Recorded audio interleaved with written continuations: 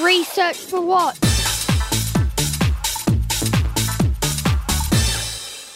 Hello and welcome to Research for What, the podcast that discusses scientific research, its purpose and impact.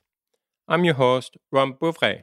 Each week, I will interview recognized thought leaders who share the same passion for science and research and invest the energy, time or money. We will talk about the challenges and opportunities for research. I'm also very keen to find out how experts define impact and what methods they use to measure it. Every week, I will ask the question, research for what? In this episode, I'm going to talk with Professor Vijay Sivaraman. Vijay is Professor of Electrical Engineering and Telecommunications at the University of New South Wales in Sydney. Vijay is also the founder and CEO of Canopus Networks. Vijay, hello, and thank you very much for joining me today. It is a pleasure indeed, Ron, to be here. So Canopus Networks, Vijay, is a spin-out from the University of New South Wales where you do your research. And it builds new solutions developed by your research team to optimize internet traffic and bandwidth use. Can you tell me more about the technology and what is the problem that you're trying to address? Absolutely. So the problem we have with the way the internet is kind of operating by network operators is that there's very little visibility into actually what's happening on the internet links. People keep talking about they want more speed from the internet, but really what they really want is a better experience from the internet. And the problem with not knowing what's happening on an internet pipe is that if you're doing something that's very critical, like you're teleconferencing or you're playing a game that is very sensitive to latency, your performance or your experience gets affected by what somebody else in your house is doing. Maybe they're downloading a large file, which is not as time critical. So the point is that the internet by itself doesn't distinguish between what's critical for experience versus what is of less value or less critical to that user experience, because there is that lack of visibility. So what Canopus is providing is the visibility into the traffic streams that are going over the internet link so that they can potentially be prioritized as per the user's wishes to improve their experience. So that's what we are about. Vijay, I believe, and I've read that the problem actually arose in your house. Yeah, that is correct. So my two kids are both gamers. The older one is an avid Counter-Strike player, and that's a shooting game. So he's very, very sensitive to the latency on the network because, if it's anything more than 50 milliseconds, his kind of shots and actions don't have the intended consequences in the game. So whenever he's playing a game, I can't actually send emails. I definitely can't send attachments because if I do, his lag spikes and he gets really impacted in the game. So that made me think that, look, I'm a professor in telecommunications. We really, and when my kids want to have that experience, it shouldn't stop me working. I should still be able to send emails, but I don't mind if my email takes a few seconds longer to send or to download attachments. So really felt that the lack of visibility is something that really hamstrung, it affects the way people are able to effectively use the internet. And that's why Canopus has a mission to make sure that network operators have that visibility and are able to expose it back to end users eventually. Right. So how did that align with your research? How far was your research from addressing this problem? Yeah, so the research we were doing was actually around a technology called software-defined networking, which is a movement, a bit like what cloud computing has done to compute. Yes. Software-defined networking is doing to networking in the sense it is decoupling the hardware from the software. And that means that we can now use commodity hardware that's off the shelf, cheap and high speed, but really has no brains. The brains are all in the software, and the software sits outside of the hardware. And this decoupling means that it lowers the barrier to innovation, which means we can actually develop new software, new apps. Think of the network kind of devices are now become like an iPhone, and you can just write an app. Anybody can write an app for it. The network is becoming a bit like that with this movement. And that means we can actually create innovative software that can do things with network devices which could not have been done before, because before you had to rely on the vendor to do it for you. But now you can do it yourself. So we have been working in this movement for the last, 6 to 8 years, and we've been, funded by Google and a bunch of other entities. So we found this application, so to speak, for visibility as a very interesting use case to try out this paradigm of separation of hardware and software. So how did you go from research in your group at the university to a startup?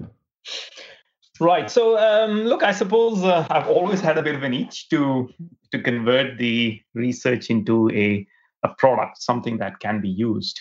And I've actually worked at a startup in California. So right after my PhD, I was spent about 2.5 to 3 years at a startup in Silicon Valley as a very early stage employee. So I had I had tasted the startup kind of environment, and I absolutely liked it.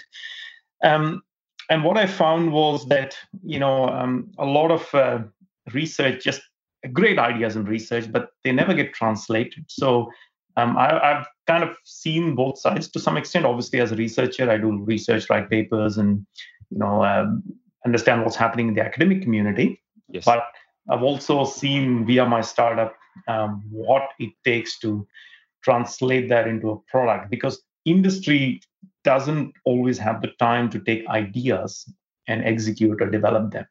You need to get the idea to a much more mature stage where they can absorb it easily. And that's, I think, the reason that motivated me to convert our ideas into a product so that it can be consumed much more easily by industry. Right, but this was probably a challenging activity or enterprise.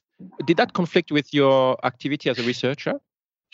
Well, actually, no. I think I must, credit to UNSW, where the environment at UNSW, especially with our 2025 strategy and so on, to have the impact, I think definitely worked in my favor.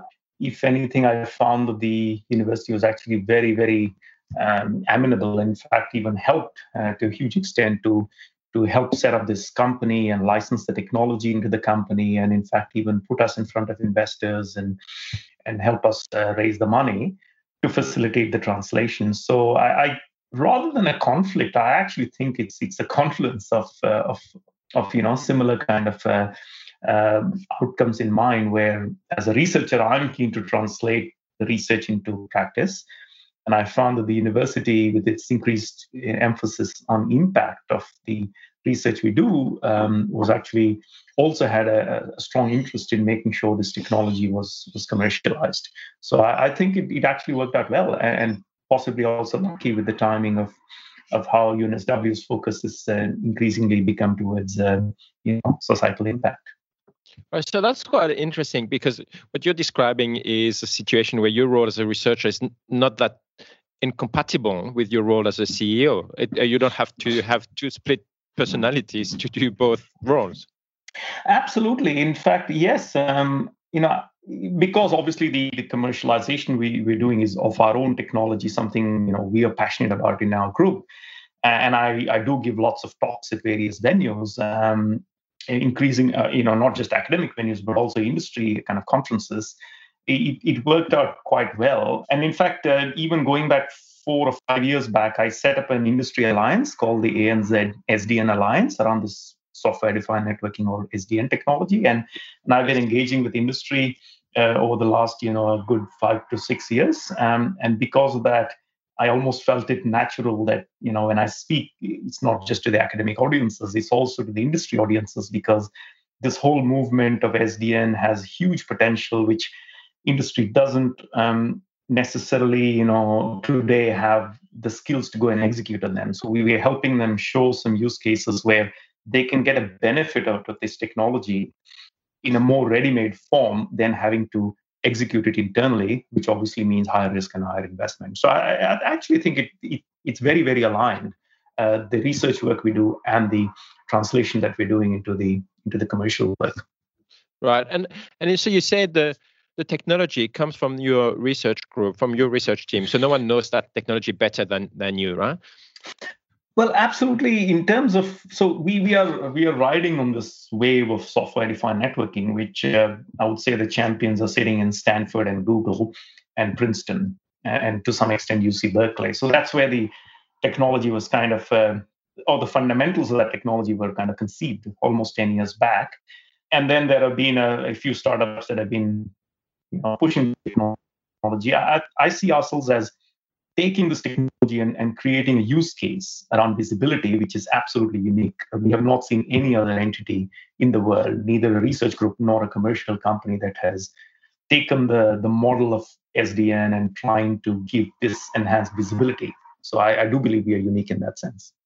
Right. And it's also interesting, you didn't have to decide between the two roles, your roles as a researcher and your roles as a leader of a startup. How did you decide to become the CEO and to stay in control of the startup?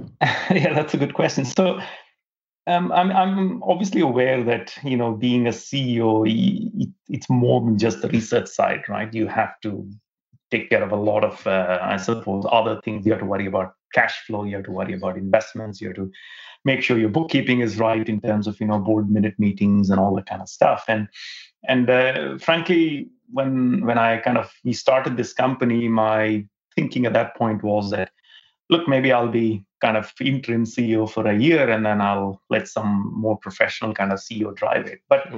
But in some sense, I've kind of changed that. I've had a change of heart in the sense that as I go out and talk to customers and even to investors and tell them what the technology is and what the potential is, I feel that it needs that passion to convince customers and investors that this is something big, this is something they need to be in on. And so I've I'm coming around to the opinion now that I like this role because it's not just selling a finished product, right? Which maybe a professional CEO would be a better person to run a company as selling a finished product. This product is still fairly nascent, quite novel. People haven't seen anything like this before. So there's a huge education piece around getting them to understand why it is different, how to adopt it.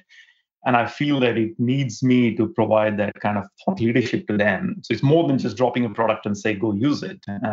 It's really educating them on how to extract the most benefits out of it, how to adopt it into their workflows. And I'm finding that it still kind of needs me to, I feel that it needs me to put that passion in and educate them around this technology. So I've therefore kind of, continue to stay in that CEO role as somebody driving this kind of vision. And I'm hoping that, eventually, maybe in the next year or two, we'll reach a stage where the product has a maturity and the customers have a sufficient understanding that at that point, it might be, I might just want to move into more of a chief scientist role and let a more professional CEO kind of grow the company. So both roles are not easy. Being a professor is not easy. Being a CEO is not easy. And some people take a long time to be very good at one of these two careers. What did you have to learn being a researcher to lead the company, to lead a spin-out, a startup? Yeah, so I think, I suppose I have a little bit of an advantage in the sense I have worked in a startup before. So I had at least a sense of how the dynamics of a startup works.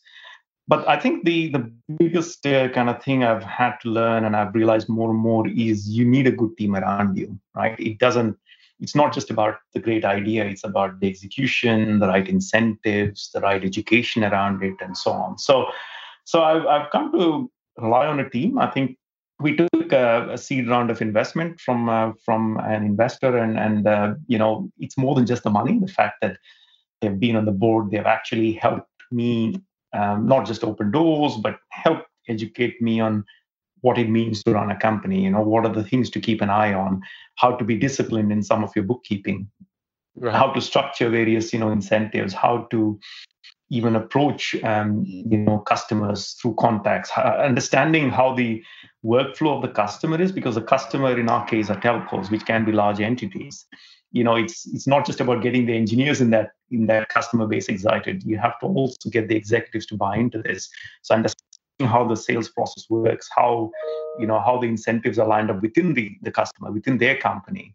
So all that has been quite an incredible journey. But I'm finding that the more people who want you to succeed that you engage with you, the more likely you will be to succeed. It's not just about me trying to make it a success. It's about having other people around me who want to be part of that success. You want them to have a share in that success, and I think that teamwork is extremely important. That's very interesting as well. And I'm wondering what has changed you as a researcher going through that journey, and in your team, is that affecting your research team as well, and how is it affecting them?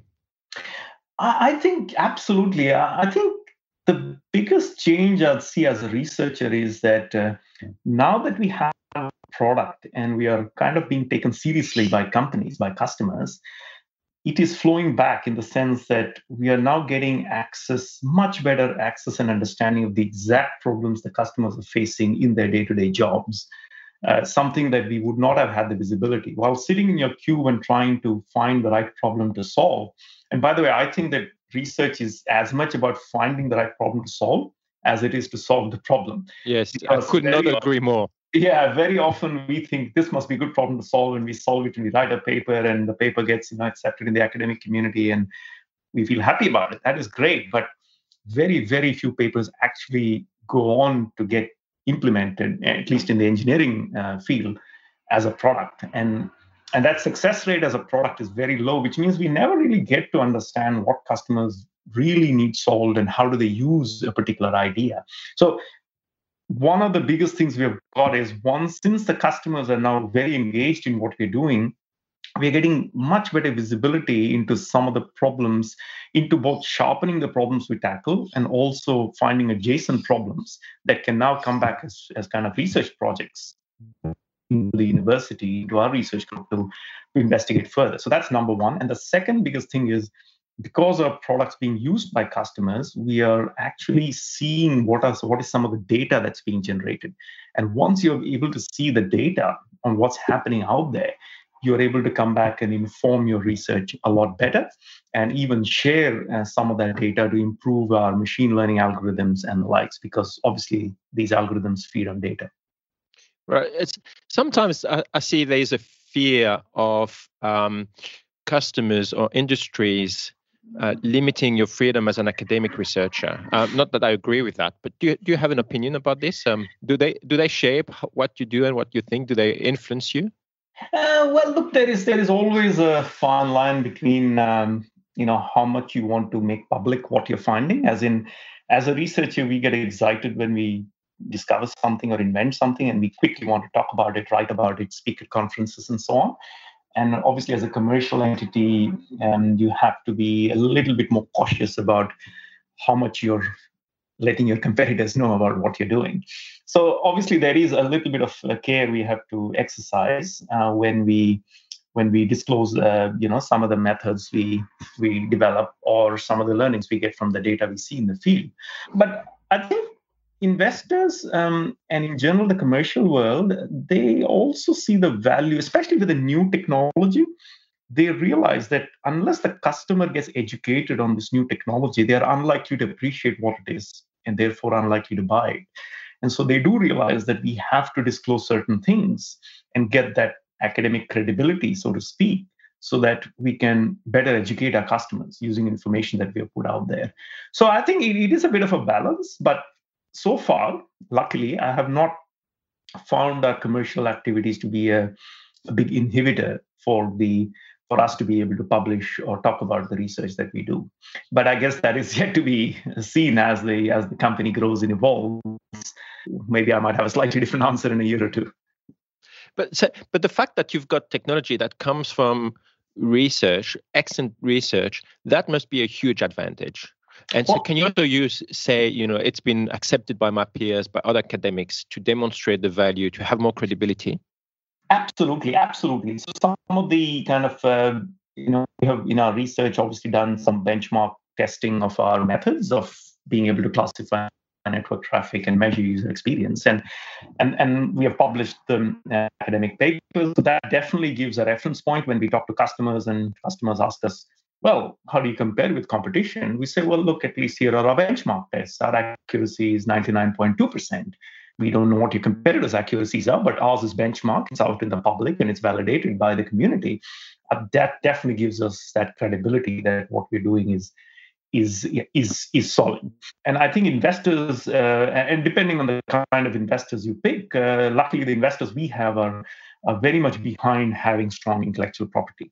They do want to see a product that is very differentiated, that has very strong, fundamentals to it, and is also protected in the form of patents. So in that sense, our investors do see our core intellectual property, which is fairly deep, as a huge asset and a big differentiator for the company, and something that'll let it grow to to a much bigger size in the years to come. Where does the IP lie? Does it belong to the company?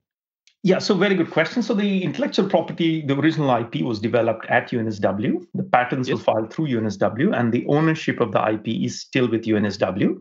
UNSW has given an exclusive license to the company to exploit this IP.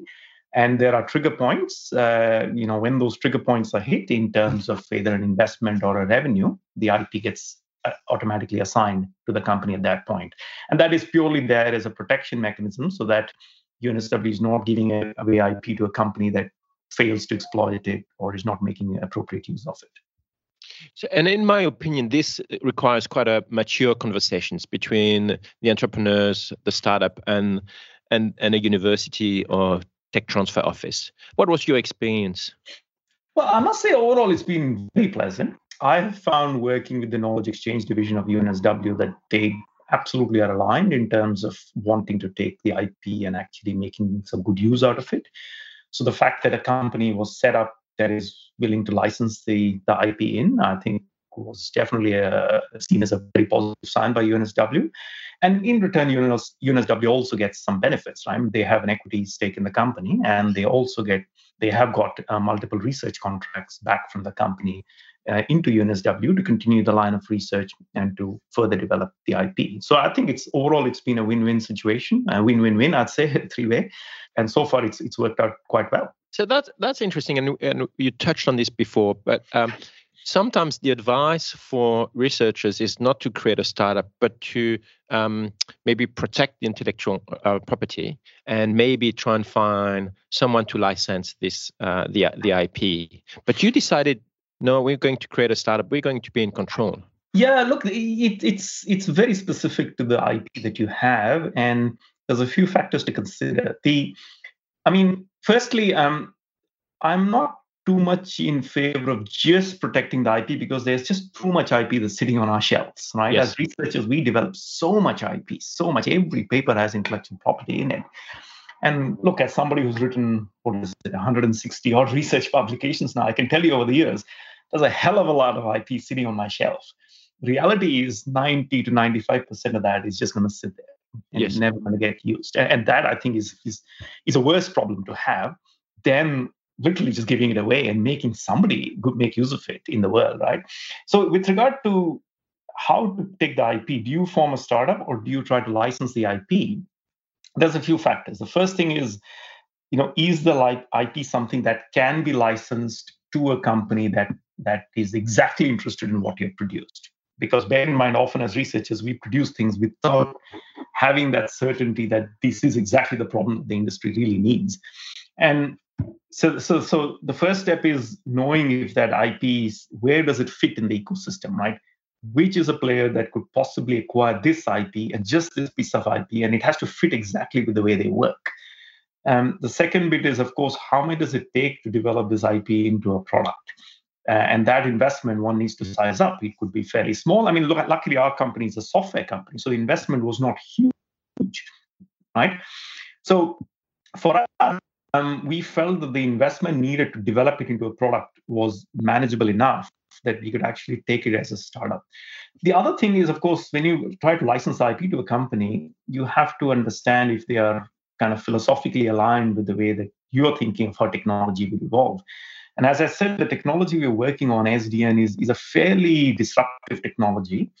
And if we were to try to shop our IP with the existing vendors, who are, in my opinion, slightly older school, they've been doing things, the way prior to software-defined networking, they would see this as a competitive technology. They wouldn't have the incentive to necessarily develop this IP in the way that I would like to see it developed in the new way I think the world is evolving in networking.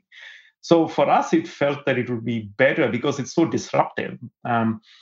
We wouldn't find a sufficiently motivated party to take this IP and develop it further. We felt it would be better to just start it as a separate company because the required investment was kind of relatively low and it was disruptive enough that it became successful. The rewards could be really high. How do you split your time between the two, between the research and the company? Is it hard to do?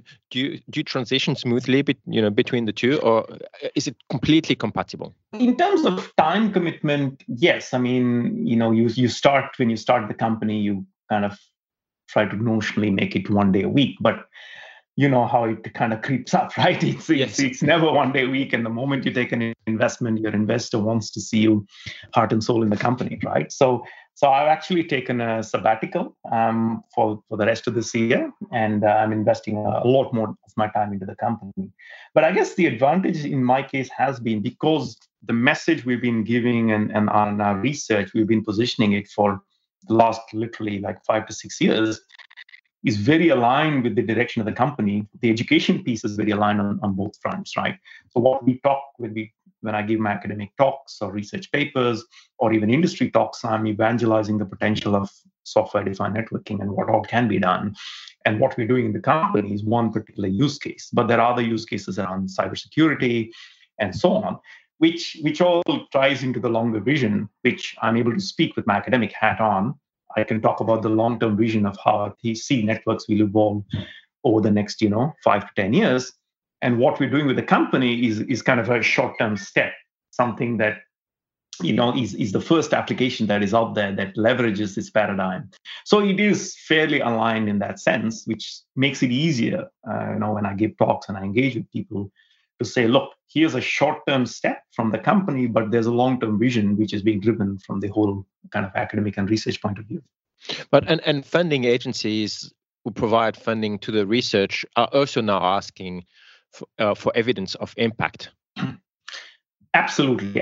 So I absolutely think that I've been in Australia for about 18 years now, and over the last few years, I'm definitely perceiving a greater interest in the translation of research, not just publication of papers and the production of kind of fundamental research, but the ability to translate it, to engage kind of industry into translating these ideas into dollars, right, into real products and benefit for the economy. So in that sense, I think that appetite is a lot higher now than what I've seen prior. So I think it's probably a good time to be trying to do the translation. Well, and I also see that younger researchers are very keen to do both, to do proper academic research, but also fun and immediate impact, solve problems, real problems. Yeah, that is true. I think definitely, people are realizing that just writing papers, especially in engineering. In science, it's quite different. Science is much more fundamental and it's about discovery, whereas engineering is a lot about inventions and understanding, how these inventions can be adopted. And I think overall there is a realization that, that translation needs to be done, that higher emphasis needs to be put on that. And but I think I will also say that it is a bit of a process, and engaging with industry for academics can sometimes be it can take longer than people think, right? It's very unlikely that you take an academic idea and the first industry partner you talk to, they say, wow, this is a great idea, I want to do this. Yeah. Right? It takes years to build up that trust. You have to constantly adapt your language, your way of presenting it. You have to understand the workflow, because people in industry, obviously there's time is tight, money is tight, and you have to find the best way of inserting your solution into their workflow. So, they get a reward if it works, but they don't take the risk if it doesn't work, right? And finding that way of making sure the reward is high but the risk is low, I've found is often the most challenging bit of trying to get your research idea in there. And that's something that younger academics also, obviously, some of them are, challenged with time, because they have to develop their teaching, supervise students, develop their promotion applications, and so on. So, it's something that they have to be conscious that it is going to be a process. It is going to take time, but the rewards are big once you get there.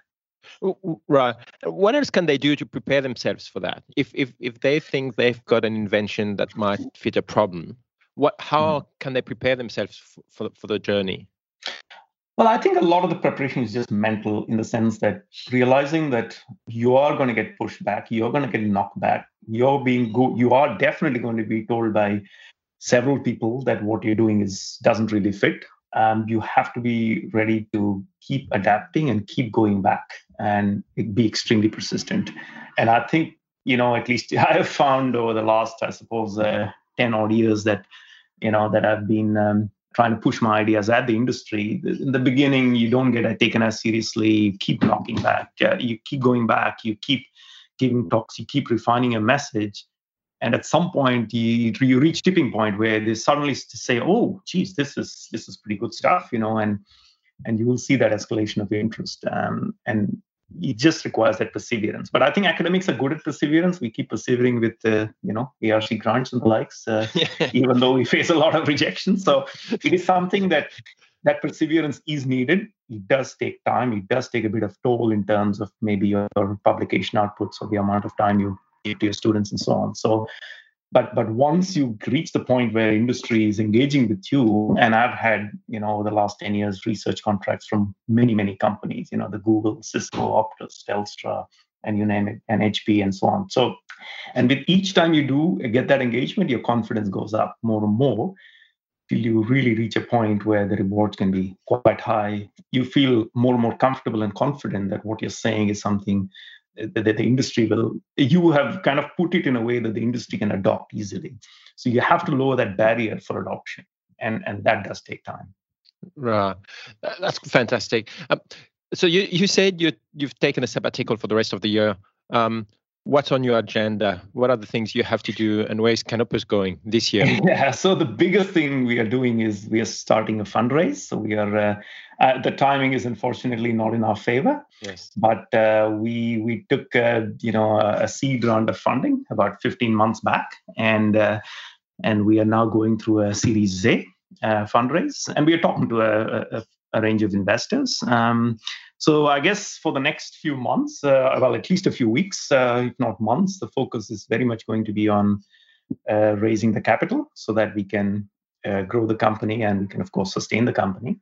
And also the kind of customers we are working with, largely telco customers. There's a long engagement cycle where, you have to go through multiple trials before the product actually they commit to buying the product. So it's a bit of a marathon, and I think we are going through a very critical stage of Canopus where we want to make sure that the product has reached a stage of maturity where it's usable. It is being used by some smaller customers, and we want to make sure that it has all the robustness and the features so that the bigger customers can adopt it. So that's going to be the prime focus for the next few months is going to be securing the funds, growing the company, and to make sure we convert some of our trial customers into paying customers.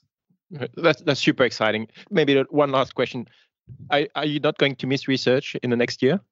Well, the thing is, I'm actually not stopped research at all. And as we do more and more of the commercial work, it sparks a lot of potential research opportunities that we are translating back. So if anything, I would think we are actually escalating our research activities because think of it, what we have kind of commercialized is the first app.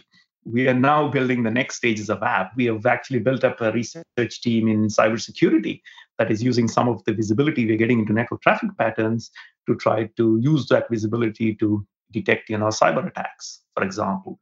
So in at least maybe, in my case, I'm finding the commercial activities actually spurring on more research. And I'm even more confident now that the research we are now doing will be even more pertinent when it potentially, hopefully, gets commercialized at some point in the near future. Right. Well, Vijay, that was a super interesting, fascinating, very optimistic conversation. Thank you very much for the time you've given me. It's been an absolute pleasure, Ron. Thank you very much for the opportunity. Thanks, Vijay. Okay, thanks and bye. Thank you, everyone, for listening to Research for What. To connect and find more information about this episode, check out researchforwhat.com. Until next week. Research for What?